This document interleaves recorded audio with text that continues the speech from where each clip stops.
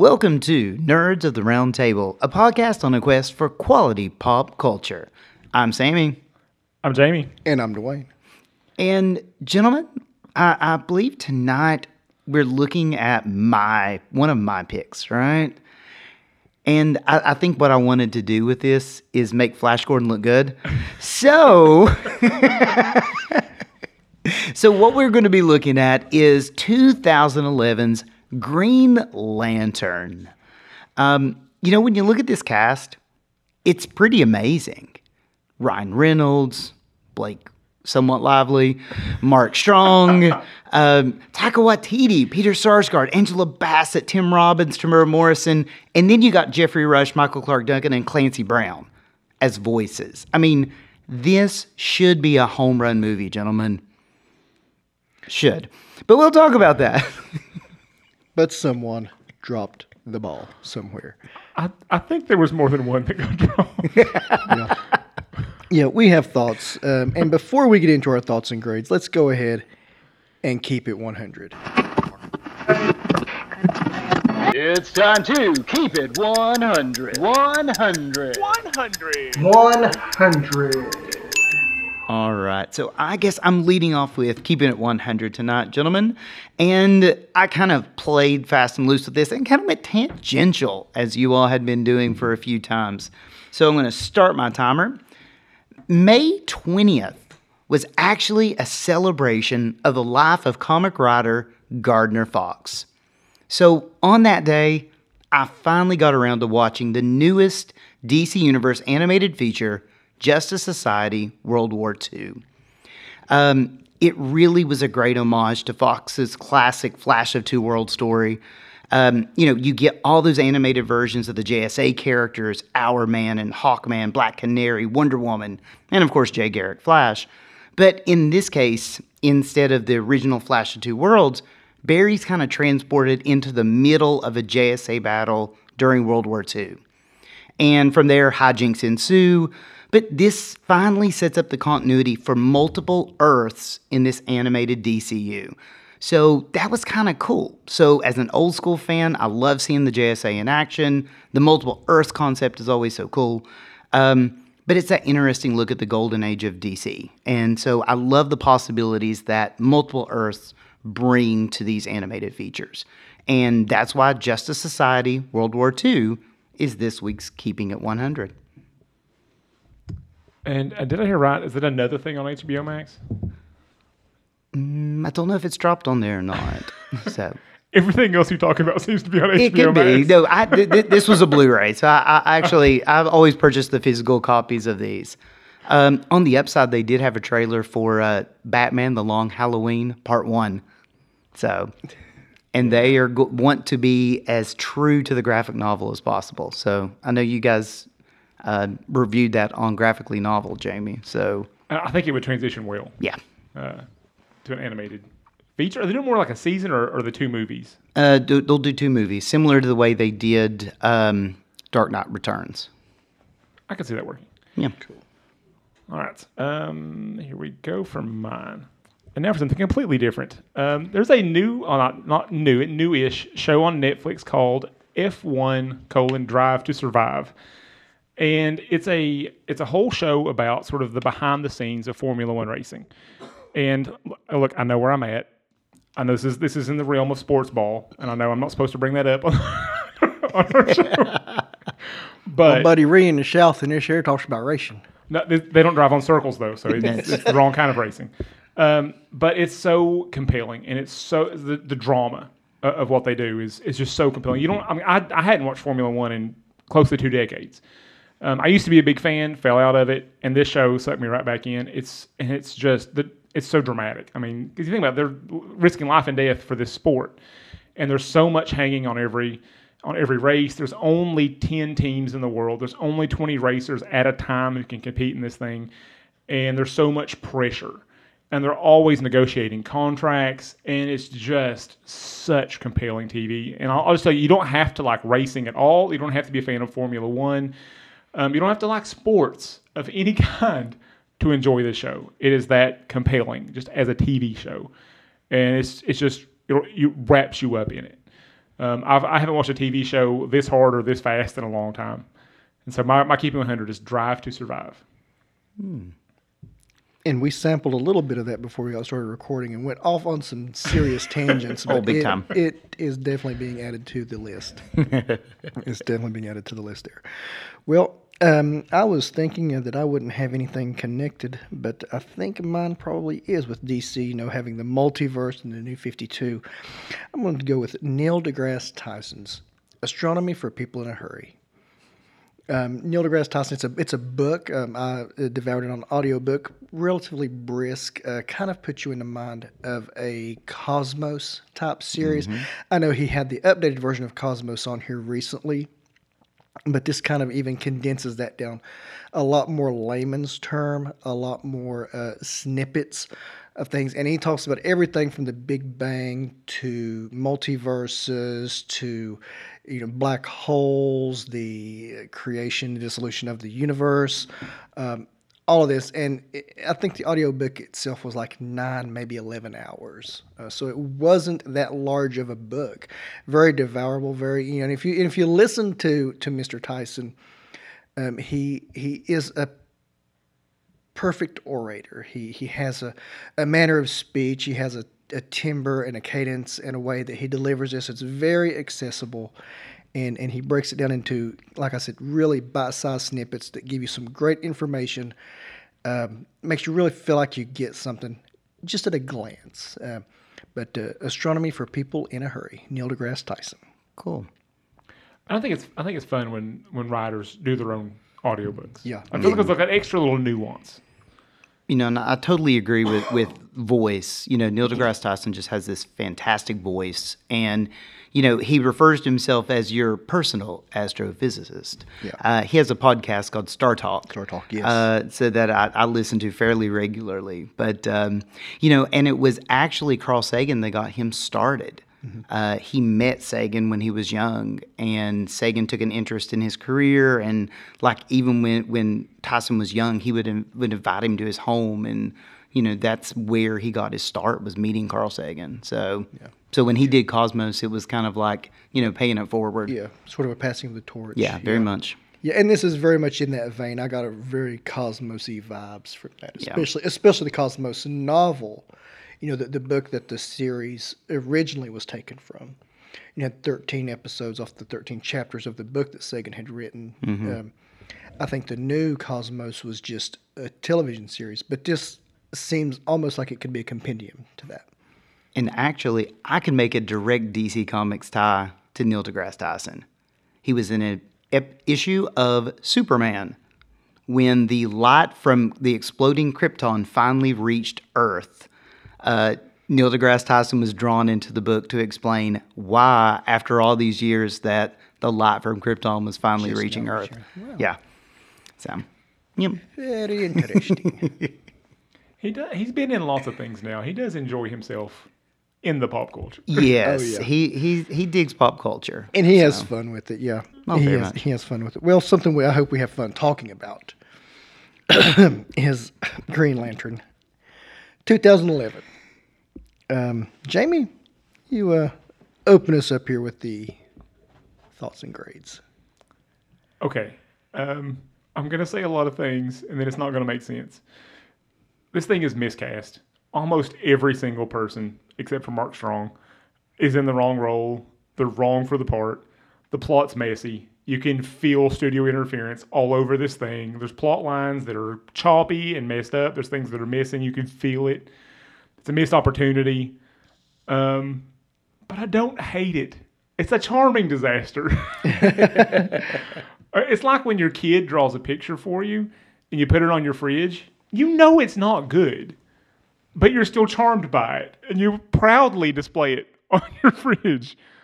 This is a C+. And the plus is only because of the presence of that Poozer Kilowog. It's not good. It has charm, though. Well, you have exactly stated my grade, C+. This is one of those, you don't want to flee from it. You don't want to run away. But it's not as great as it could be. And, when I saw Green Lantern, I love the Green Lantern stories. I love the Green Lantern in the DC. When I saw this was happening, and I saw Ryan Reynolds was cast, oh yeah, killer. I saw Blake Lively, yeah, she's great. You see all of these people, but like you said, they're just not right for these roles. My note says that this suffers from the Spider-Man 3 syndrome. There's a little too much going on, like you're talking about, the studio getting involved. They tried to fit about 4 stories in this thing, and any one of them or 2 together could be great. But when you put all 4 together and you cram it in here, it just loses so much focus. Going to the galactic stuff, going to the Earth stuff, going from Hector Hammond to Parallax to Sinestro, the whole back and forth. It really loses its focus, and it really suffers for that. And and I totally second exactly what you said. With the casting, I don't know necessarily that the casting is wrong, but the tone that they had these actors portraying and is not what they are capable of. I don't think so. And we'll get into that in my pans. But Sam, what say you, sir? All right. Defend yourself. So, well, what's really funny is I think we're all really on the same wavelength in terms of grade. I have a C+ also. So 3 C+. That's not the Ring of Honor. But bear with me for a moment. So travel back for a moment to 2011 with me, okay? During that summer, I was working part-time at the local comic shop, and the excitement was immense for this movie, okay? I mean, Ryan Reynolds, that's some star power alone, right? And then we're finally getting somebody other than Superman and Batman in a DC movie. Yeah. So that was really cool. The studio pumped $200 million into this. The final box office, $219 million. Wow.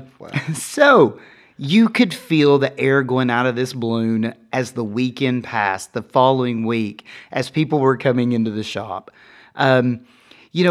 I don't want to totally bash it because similar to what Jamie said, there are still things that I like about it. It's not Catwoman bad, but, it definitely had some ways to go. And we'll talk about that as we go through fans and pans and such.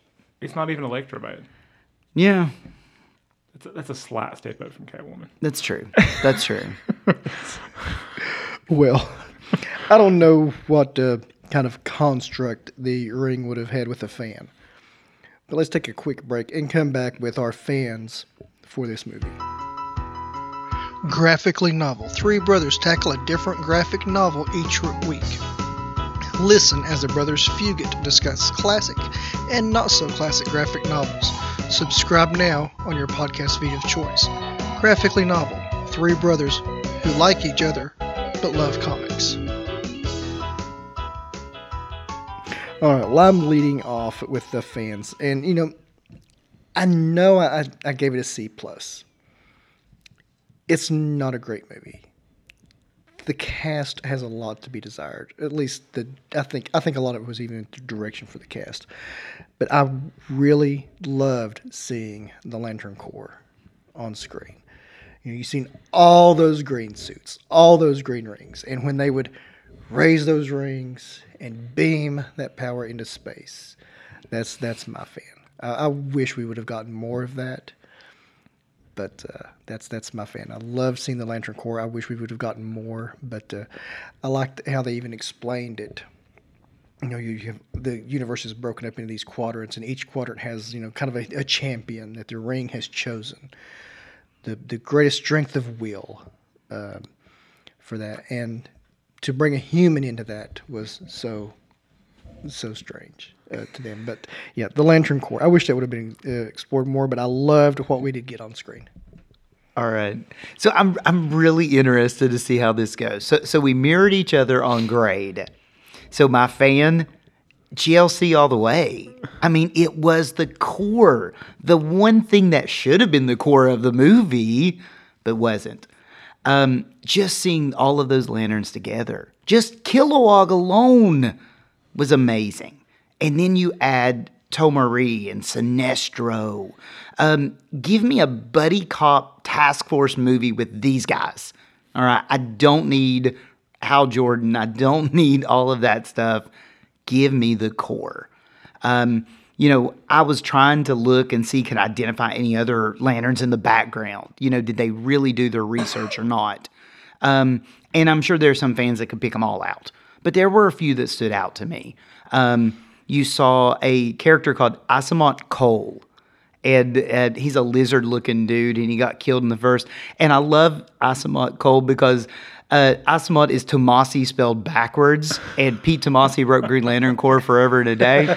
And then Stale, he's the robot Green Lantern that we saw pretty decent on screen. So it was really cool to see those types of lanterns brought into this, because to me, that's what this movie should have been. There was a female lantern I remember from the comics. Yeah, that was in there too. Yeah, it could have been Kat Matui, it could have been Aricia. There's Boudica. There's tons of core members that were probably there, and maybe we just didn't get to see them very closely. A half a second on screen. Yeah, I agree with you guys. I've got a different mental plan for how this should have went than you guys do. I think the Green Lantern Corps movie should have been the second one. Yeah. I think the first movie should have been Finding the Ring, not knowing what it was, that there was a core, there was anything, and then Hector Hammond gets infected, and the whole first movie is him dealing with that on Earth and not understanding there's more to it, and the movie ends with Kilowog showing up or somebody to recruit him, and then that's when Parallax shows up, and so the first movie is all this Earth, and we find out how big the world is, and then we explode out into that for the rest of them. And that's all here in an hour and 43 minutes. My fan is they went for it. The whole Green Lantern thing it's kind of out there. It's kind of wild. And they just really went for it. I mean, Sinestro's name is ridiculous. His name has sinister in it. Who's shocked that he went bad? But they went with it. And there are some weird looking dudes in the Green Lantern Corps. And they just depicted them. They went for it. I think about rings and lanterns. I mean, how many kids know what a lantern is? We've got the cheesy oath, and I dig it, but I'm a comic book nerd, so I'll roll with some cheesy oaths. It is a cheesy oath, and they went with it. Entirely. We've got big-headed blue guardians with the longest red capes you've ever seen. The whole color spectrum thing is weird and doesn't really track, and they just said, yep, that's what we're doing. And I admire that. I admire that they just went for it. This is this weird world. We're doing it. Now, the execution wasn't the best, but I love the audacity to attempt it. So that's my fan. Awesome. They went for it. They did. They did go for it. And I guess that's an awesome thing about this is this was one of the first, DCs that really stayed true to the comics. You had Superman with the blue and red, always. But with Batman, they tried to make him a lot more technical, a lot more real world. Mm-hmm. But they just kind of went for it. Yeah. They let's okay, this is how this guy looks in the comics. We're doing a fish guy. We're doing a big warthog guy. We're doing give him big foreheads. Color him purple. We're good. And the lantern. I mean, that boggles my mind. They completely did the lantern thing. Because if there was one thing you think a studio executive would go can we not use a lantern? Can it be something else? And they did the lantern. Yeah. It was weird design on the lantern, but Yeah, it was different design on the lantern, and the ring. Was quite odd. Well, they had to make it their own. And I get that. Well, one thing I'm confused about, because it feels like a movie that when the creators hey, this may be it. We're gonna crave everything we want to film into this thing because we're not getting another shot at it. Yeah. But the way it ends with the post-credit scene with Sinestro, put on the yellow ring and all that jazz, it feels like but you knew you were making a sequel. Or you thought you were gonna make a sequel. I'm like, that's confusing to me because it completely feels like all the way through we're not making Green Lantern and not doing Oa, right?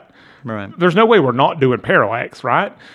So they're cramming all the stuff in, and it feels like for an hour and 40 minutes or whatever that let's film everything we want to. This is our one shot. Let's film it all. I want to make this stuff.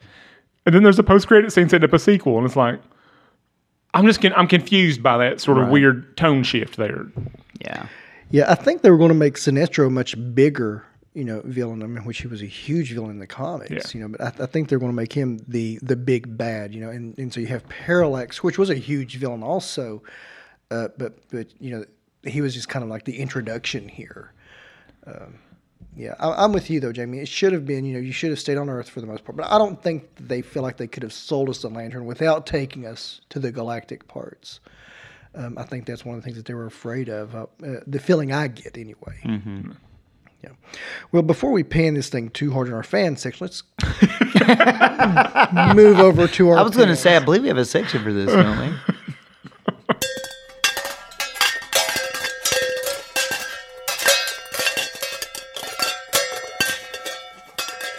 Alrighty, we are back now. Sam, this was your baby, but you lead off on pants. All right. There's lots of things we could talk about as far as that did not work with this movie, but Dwayne had kind of mentioned that Spider-Man 3 too much thrown in, and what happened is Parallax loses the importance. Parallax is too large a character in the lore, at least in Jeff Johns, to just deal with in one movie. The battle against Parallax should have been a third movie. It really should. That should have been the third movie in the series. The first two should be building towards that. Parallax is the being that caused the weakness to Yellow because he had been stored in the Lantern itself in the comics. He's the being that possessed Hal Jordan that caused him to go crazy in Emerald Twilight and kill all the Lanterns. He's an important character, at least. He is not a Rogue Guardian. That is Krona. That's a different character. So it just shows how they were mashing this stuff together. That mismatch. Hector Hammond did not get powers from Parallax. That was from an irradiated meteor, So, they were just mashing so much together, and I just think it ended up tripping over itself. Yeah. Because I'm a firm believer. If you do not have a strong through line for your antagonist, it throws the movie off. We see it all the time. Spider-Man 3, this. There's tons of movies that suffer from that. Yeah, and it's very similar in my opinion. It's just, for me, it's like their reach outstrip their grasp. There's too much world building, there's too much plot, too many characters to introduce in an hour and 45 minutes. That's more than they could have. I'm not saying that there's no director or creative team that could have achieved that. That much stuff they were trying to accomplish. But I spent some time today doing a thought exercise. Like, who could have done this, try to do this much world building, this many plot lines, this many new characters in one movie, and I tried to think of a director who could do it, and I didn't come up with any. Yeah. If you give Nolan 3 hours, maybe not an hour and 45. I don't know that it's doable. And so it was just too much, and it fell apart, and it felt choppy, and it felt like a mess. It was just too much for one movie, and not a very long movie as far as the theatrical release. Yeah, it was just too much. Exactly. Too much. Yeah. Well, I'm not going to echo that pan anymore. One of my biggest pans, though, is an actress in this movie. Blake Lively is sorely either miscast, misdirected, or underused. Carol, Carol Ferris. Yeah, Carol Ferris. The pilot. You see her being tough. You see her being assertive, but then a scene and a half later, she is completely clueless and helpless and hopelessly swooning and wooing over, oh, it's a green suit, and just so I could not get with her characterization. I know your comic books, your damsels are distressed. Your damsels are always wanting mental prowess or confidence or whatever. this actress has that. I mean, even the way she carries herself on screen. And in these scenes, you see her presence, but you get these so weak interactions with her. It just really, like you said, it was miscast, misdirected. I think that was and really across the board. But this was one that just leapt out to me so hard. Well, because she could be such an awesome, and even an action hero-ish, character. Well, I would say that's a thing that was a stereotype of older comics. Mm-hmm. I would say if you read Marvel and DC now, they've moved beyond that. Yeah. The weak-willed, fainting, poor damsel that always has to be, held up or rescued. That's not a thing anymore. Right. So I think that might be like, we're making a comic book movie. Let's make sure we do that. We have the damsel in distress. Yeah. But I did a little bit of research, and apparently there was major friction between the director and the cast, especially Ryan Reynolds. But I'm sure that wasn't just Ryan Reynolds. Yeah. But apparently there was like serious drama to the point that Ryan Reynolds wanted this movie to fail, so he didn't have to do this anymore. Wow. And so he was happy. I mean, even with the career derailing he took, he was happy for this movie to fail, just because he did not want to do this anymore. Wow, and that's sad because the Lantern has such potential. Yeah, I think the Lantern is one of the coolest characters that DC's come up with. I think it's super interesting. It's not this billionaire who has all the tech toys. It's not this god from another planet who is invincible. It's a guy with some serious issues, given this great power. Yeah. And honestly, with Carol Ferris, the portrayal and the way she was written really is a disservice to that character. Even in probably the late 60s, she eventually gets her own powers and becomes a villain, Star Sapphire, and where her call sign is Sapphire, and you see the symbol for the Star Sapphires on her helmet.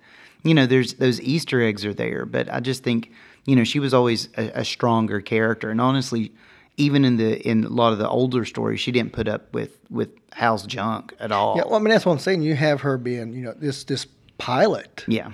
Who's largely in charge of this aircraft, and at a point in her career, and she's just so duh. Yeah. Well, see, another thing I learned too doing the research is that as much as a problem as Martin Campbell had with the cast, that's the director that he had with the cast, Martin Campbell had the same problems with the studio. And it was just constant war all over the place. And apparently he was very clear, even as this movie was coming out, this was not my edit. They butchered my movie. And so some of that, because I noticed like the performances weren't even all the way through. Like it don't even make sense. Like even Ryan Reynolds, who's a fine actor, like from scene to scene. Like I'm not sure what's happening. Like what is going on with this dude in this performance? Sometimes he plays it earnest. Sometimes he plays it goofy. And it's all over the place. Yes, yeah. And so hers was too, and it was so distracting because I'm thinking, okay, this is not the pilot I saw at the beginning of the movie, Well, I think there's stuff missing. Because I went back and watched the deleted scenes today, and there's a whole big debate between Sinestro and Hal that I think helps make sense of some of their other interactions. It's maybe 5 minutes, but if that was put back in the movie, I'm like, oh, that would make sense. Like the confrontation with the Guardians is strange. Right. But apparently like this was supposed to be like right before they did that, and they just completely chopped it out of the movie. And I feel like there's like a lot of this uneven stuff that we're all feeling and sensing that's just plain as day is just, the war between the actors and the director and then the studio coming in and fixing things. And it just made for a choppy movie. And we can feel it in the performances, even like you're talking about. It's just a mess. The moral of the story, boys and girls, is this has been a problem for 10 years now with Warner and DC and whoever owns them now. Which Marvel does that too. I mean, not just Marvel, Disney. I mean, I don't know that people who direct Marvel movies really get to direct Marvel movies. I think they get to be on set and direct the sort of like the comings and goings, but I don't know that any of them are really doing their own edit. They're not really in charge of their movies. It's almost they're handed a checklist. Yeah. It's a factory. Yeah, I mean, you have to have check. You have to have the giant battle. You have to have the intro battle. You got to have the snarky sidekicks. Well, there was the re-edit of Rogue One, which turned out okay. It's a good movie, and whatever happened with Solo. Whatever happened there, yeah. Yeah, I mean, so this is not like a thing that's never happened before, but Right. but I don't know that it's always been this obvious that you can just feel it by watching the movie. Yeah. You can feel the studio interference. I mean, from scene to scene. Well, I know we had a couple pilots in here that had probably some war credit and awards. You reckon this movie's deserving of any awards? We'll see.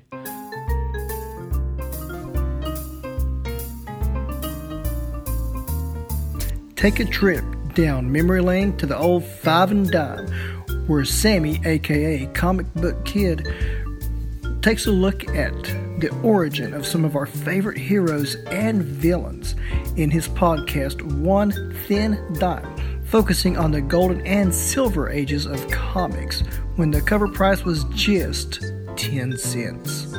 Check him out every week on your podcast feed of choice. One Thin Dime. Okay, first at the gate is best performance, and this was tough.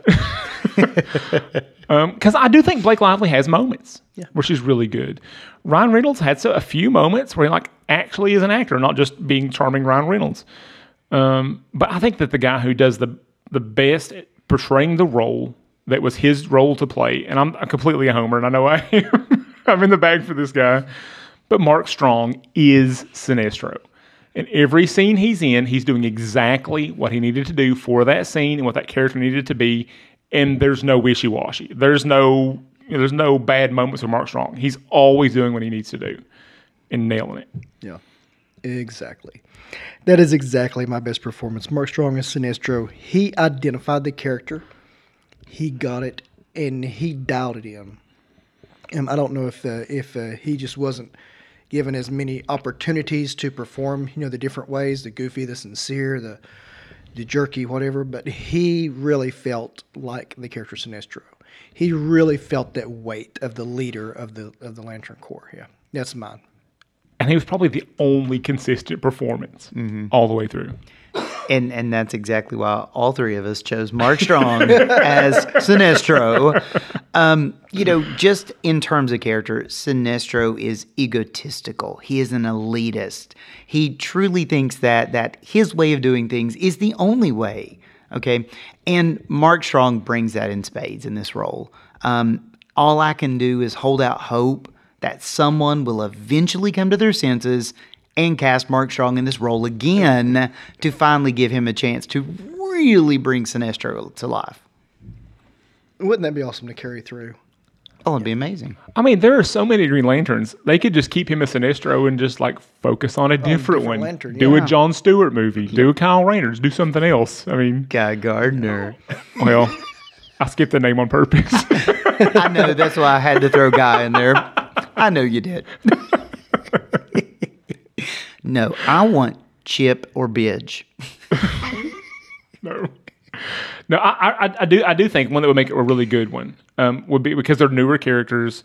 You get a lot more diversity. Do the Jessica Cruz Simon Bass storyline. Yeah. I think that would really resonate today, and it would be new characters. It would be also a way in for people because they're brand new to being Green Lanterns. So as audience members, we would be pulled into the world, with them. And then you could have Sinestro be the big bad. Keep Mark Strong. Yeah. It'd be nice. Whoever owns Warner Brothers now, call us. We'll help you. We can hook you up. Well, there is one thing. Movies do have scenes in them. This movie did have lots of scenes. Allegedly. Yeah. There were scenes in this movie. One of them may or may not be the best scene, but I guess it could be the best scene in this movie. I'm trying to stretch you guys. Yeah, so I've got best scene here, and Parallax versus the Sun. It's kind of a call back to something earlier. This is your, when Kilowog is telling me this is the gravity pull from your average star. And this is blah blah blah whatever, and you see as Ryan Reynolds is trying to take Parallax head on. And he realizes he can't do it. So he has to get a little shifty. And he flies him toward the sun. And he's taken into the sun's gravity. And, it also means that the movie's almost over. I think that was the scene Martin Campbell was maddest about. They re-edited that entire conclusion to the movie. Originally, Ryan Reynolds, Hal Jordan wasn't strong enough, and so those three that show up at the end, like at the last second, to like give him a high five or whatever, they helped. Like Hal Jordan couldn't defeat Parallax. It took a bigger group of the Green Lantern Corps to do it, and they didn't like that, and so they edited all that out and changed it because they kind of showed up out of nowhere. Yeah, they kind of showed up out of nowhere. And I think the effects don't look quite as good there either. I think it's because they were re-editing real quick and having to redo some of the effects at the last second. Because I think Parallax at some spots in that scene doesn't look as good as he did in some of the earlier scenes. See, for me, I question the physics of that scene. Parallax's the energy keeps getting sucked back. Energy from a sun beats the gravity. Right. It would have to be a black hole for that to pull back like that. So, yep. So, you need a lot more mass and gravity going on there. Another reason this was a C+. By which the Green Lantern animated series that came out following this actually did. Had a black hole scene where the lantern's light kept getting pulled back in and they couldn't get out. So, they got the physics right. All right. Best scene for me, guys. Anything on Oa? I especially like the training scenes. I love the different styles of training between Sinestro and Kilowog because it's so telling about those characters. I feel like we don't get enough screen time with them, but we do learn a little bit about them in the way that they approach Hal as the newbie. Honestly. In the comics, they don't even get a lantern on their chest until they, kind of pass the training with Kilowog, and that's when they get their lantern on their chest. So, like I said, somebody wrote that in at some point. But like I said, they were underused, but that at least told us something about them, and I appreciated those scenes. Yeah. Honestly, my favorite scene, and I can't pick this because it's not fair, is the deleted scene. The actual discussion between Sinestro and Hal, I think was like really compelling. I mean, they didn't even do the CGI on it. They're wearing these weird like suits with dots all over them. But it's a really good discussion. It's like one of the actual best sets of dialogue. But my actual award was training on Oa. Yeah. But you unpacked that perfectly. So I just want to mention the scene on the balcony when Hal goes back to get thanked by Carol Ferris. That was pretty good. That was a funny line. It was a funny little interaction. Like, because I can't see your cheekbones. Oh no, it's you. Yeah. Well, and it goes back to the tropes that you find in comics. I mean, how does no one know Superman is not Clark Kent just because he's wearing glasses? Yeah. That kind of thing. Who else has the kind of money to be Batman other than Bruce Wayne? So those leaps in logic in comic books that we have to have, they kind of poked fun at it here, and that was funny. That was a really clever way to do that. Mm-hmm. Yeah. Well, our next award is Best Character, and good luck, Sam. Oh, no, guys, come on. The best character, hands down, even though he's not on here enough, is Kilowog. I'm sorry. I mean, Michael Clark Duncan's voice on that character, just to hear him call Hal a poozer, I just loved it. I was a happy nerd. Now, the design was a little man-bear pig, but, I will still kind of go with it. At least it was Kilowog. He did call somebody a poozer. I'm happy. All right, I'm going a different direction. And this, I don't know why, but I enjoyed this more than the first time or two I watched this movie. I got a kick out of Hector Hammond. I mean, it's weird. It's a little bit of a strange character arc. But, I mean, he's one of the few characters in this movie that has motivations. Right. Like, you get why he's mad. Yeah. You get the insecurity. You get why he's lashing out. And that performance is a lot. It's a little over the top. I mean, and when it's time for him to scream, dude, that guy, he's wailing. I enjoyed that, yeah. Well, I mean, face it. I mean, you have Tim Robbins as a jerk dad. Well, that's enough. Right there. I mean, seriously, and then you've got the woman you really like and never even looks at you. And then you've got Hal, who's always Mr. Super Cool. I mean, you're harboring some issues. I mean, and then you got students in class, and that'll make you do all kinds of crazy things. But you can feel it's like, I mean, we don't get a lot, but like, when his dad is very clearly like, he read when he starts reading his thoughts, like, oh, you're such a disappointment. I knew you were going to blow this. Yep. And then he's like, look, we got these people like Hal and Carol here. We've got a bright future. Like your son is. You can see like where the issues would come from. Yeah. And it was portrayed over the top, but it was a little more character detail there than most of the other people. Most of these people were just cardboard cutouts. Yeah. I mean, they were flat characters. There's a little something there to him, and I don't think I really noticed that was there. I think I was more distracted by the terrible CGI suits. Yeah, the CGI and the prosthetics are something else in this movie. But one thing is you cannot question is the Skarsgårds can act. Yeah. Yeah, Skarsgårds can act, so he's really got a pedigree there, and he does it great. I'm going to go with Abin Sur as best character. We don't see nearly enough of him, but he is such a shadow over Hal. And I mean, come on, it's Jango Fett. Yeah, exactly. It's Tamara Morrison. No, I'm not surprised. You went with the Lone Star Wars connection. So yeah, I'm just Abin Sur. Yeah, I would have liked to have seen more of that cat. Or you could tie back to a DC connection and say Aquaman's dad. Aquaman's dad. He's double. Tamara Morrison's trying really hard to get in the Nerd Hall of Fame, isn't he? I'm telling you. He's making his rounds. DC duty. Yeah. Yeah. Sometimes we forget, like, how many of these people end up all these different nerd properties. Yeah.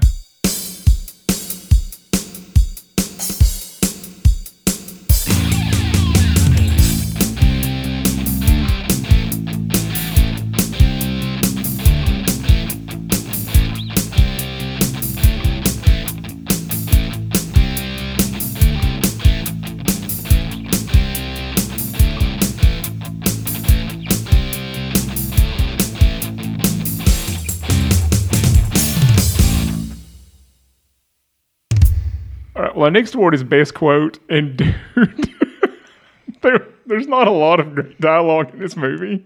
So I went to IMDb, and they've got that quotes section. Yep. I scrolled up and down,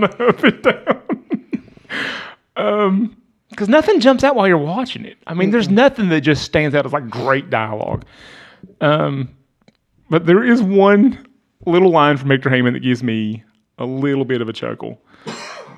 So it's at the end of the movie when Hal is stepping up and he's really going to be a Green Lantern. And he says, how wonderful that all it took for you to grow is the end of the world.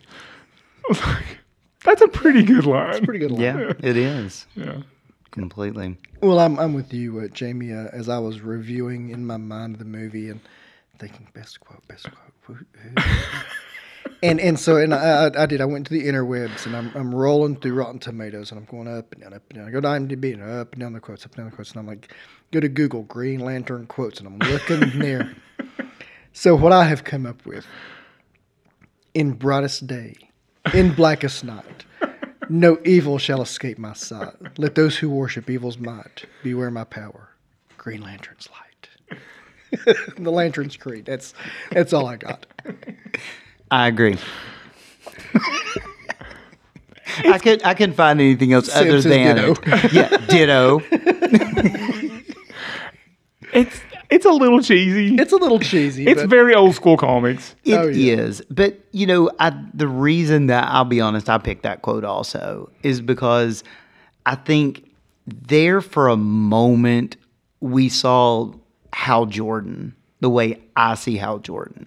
When he was doing the oath, there was a different posture to Ryan Reynolds as Hal Jordan there. And it worked for me. And that's the reason I'd pick that quote also. It works better on the page than in the movie. Especially at the end when he's like groaning and saying it all and like getting motivation. I'm like, I get what you're going for. It just comes off really cheesy in that scene, like the way it's played. I didn't love the way they did that, but... Yeah, but the first time that you see him saying it there, he's like, "Oh, of course, to quote you, everybody knows the oath. Everyone knows the oath." And he's like, "I pledge allegiance, to the To this lantern. By the power of Grayskull. right." And he goes through all those things, and then you see the color in his eyes change. You see you see his posture change. You know, Yeah.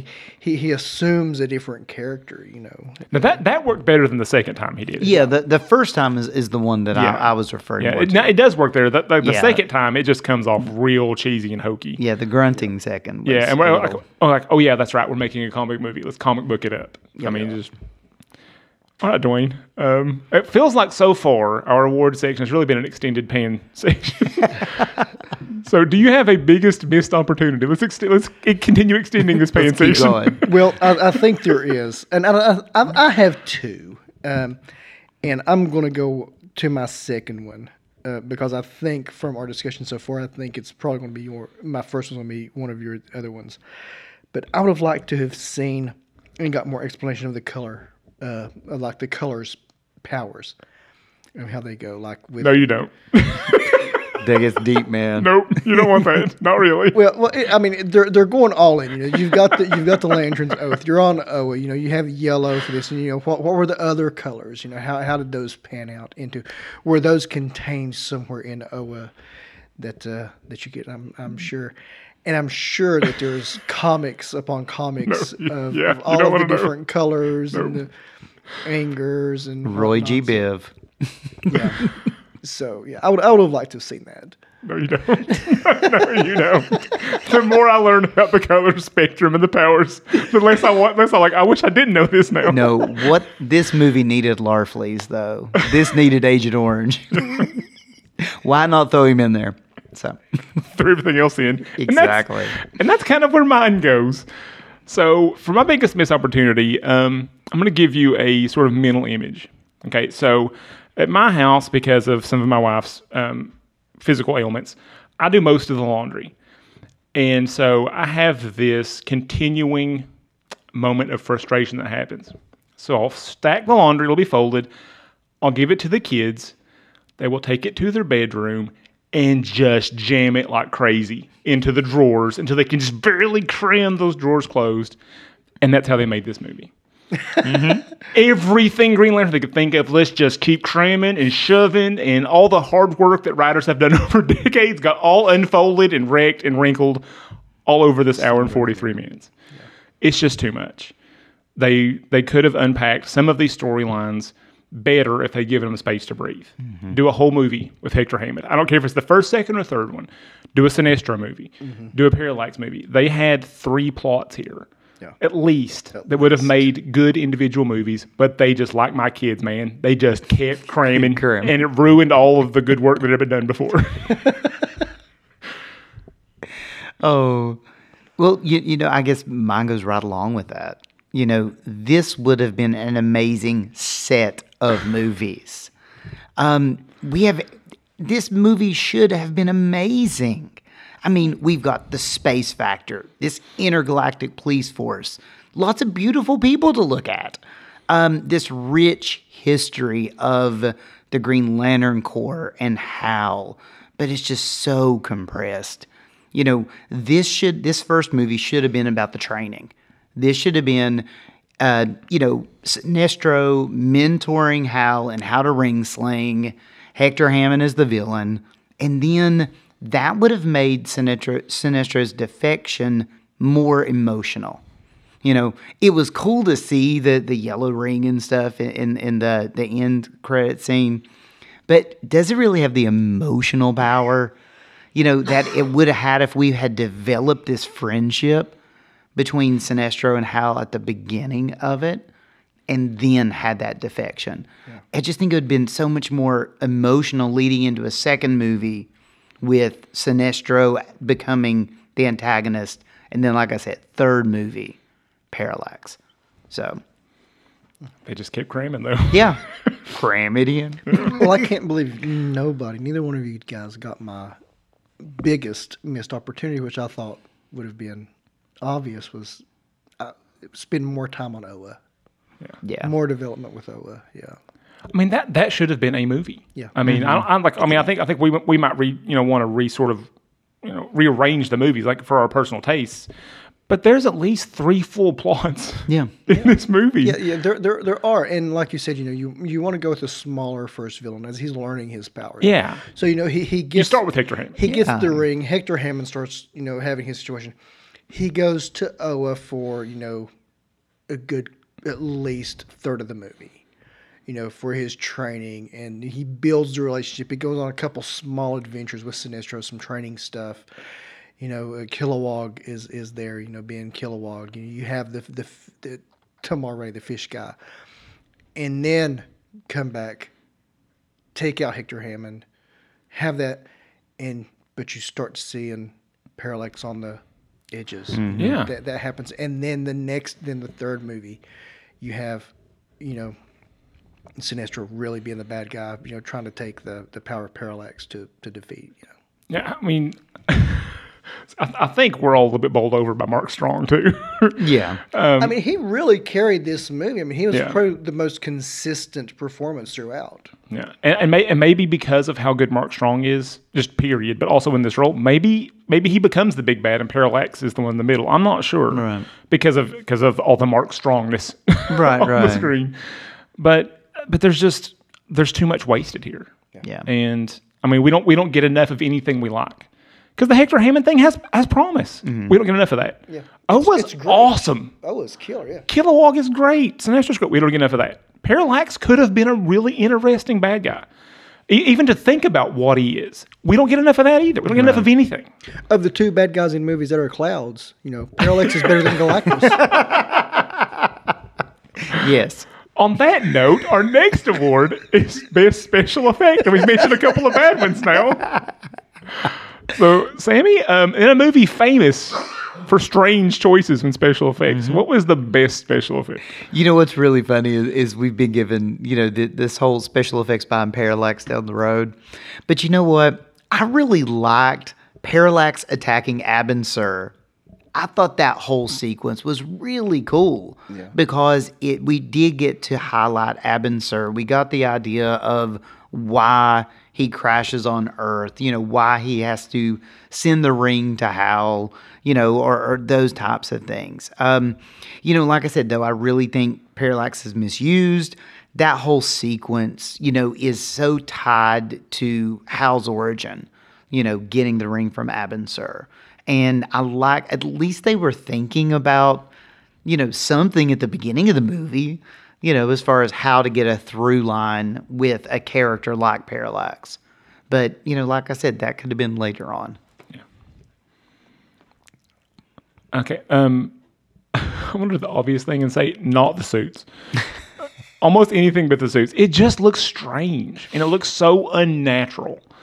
And if you have someone built like Ryan Reynolds, Yeah. why are you going to CGI him out? Just put some spandex on him. It'll be fine. He's good. If there's ever a dude built for spandex, it's a really lean, athletic-looking dude. Why are we lighting him up? I don't know. It's weird. But the one I actually do like was the body horror Hector Hammond's transformation. It was supposed to be weird. It was supposed to gross us out, and it did. Job accomplished. Nailed it. I was grossed out by that dude by the end. Yeah. So what it's supposed to do, and it worked.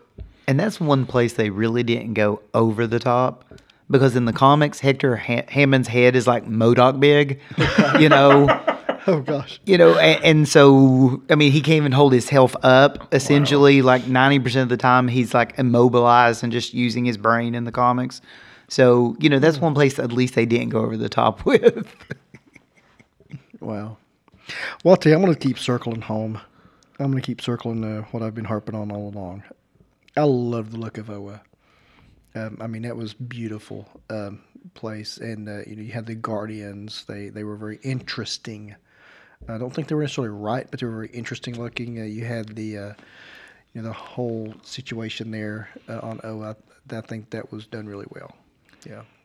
What was the clear thing on the top of their heads? I don't know. That's what I was going to ask you guys. What were the transparent domes? Yeah. For a minute, I thought they might have had like an astronaut's helmet on. Yeah.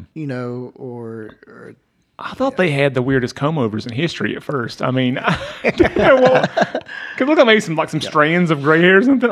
Then they're like, they've all got bubbles over their brains. Yeah, What is this? Yeah, like I said, it was interesting. But I don't think it was realized perfectly, but I like the concept. But there's so much else awesome to look at on Oa. You've probably got the right answer. Yeah. Oa is amazing to look at, and and the diversity of all the different aliens and how many different aliens there are.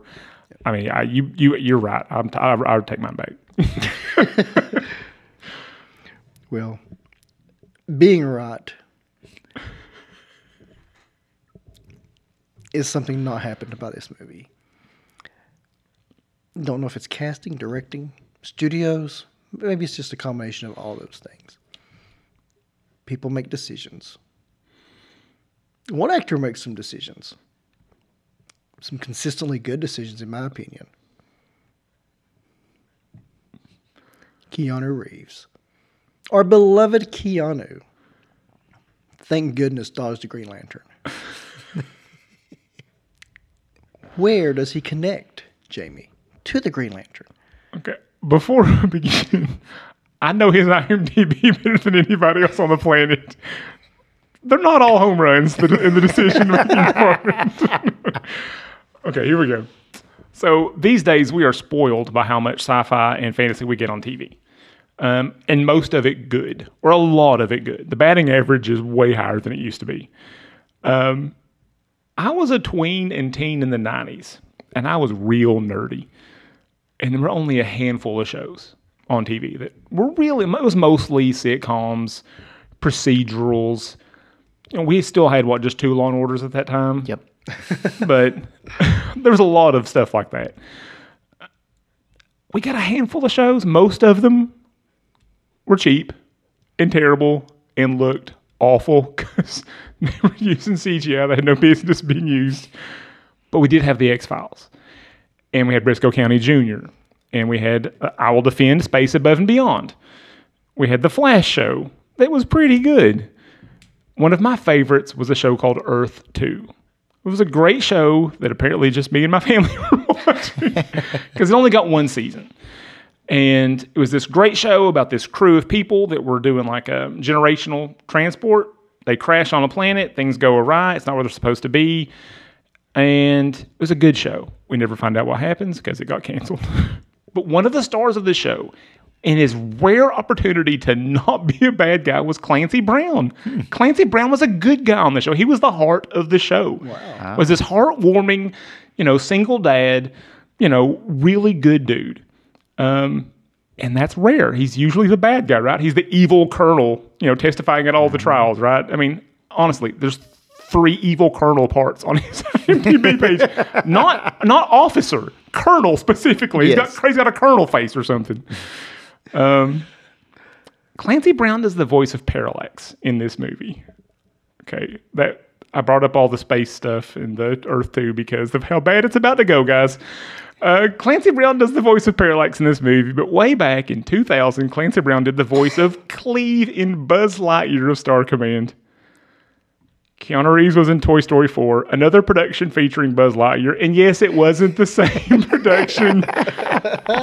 So all I've got this week for this week's Keanu Connection is Clancy Brown and Buzz Lightyear's plural.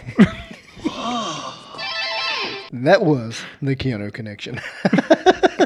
Ish. And it took so much work to get that bad one. That's great. Well, no, it's not. Ladies and gentlemen, boys and girls, thank you for listening to our review, our beating of Green Lantern 2011. Hope you have enjoyed it more than we enjoyed watching it.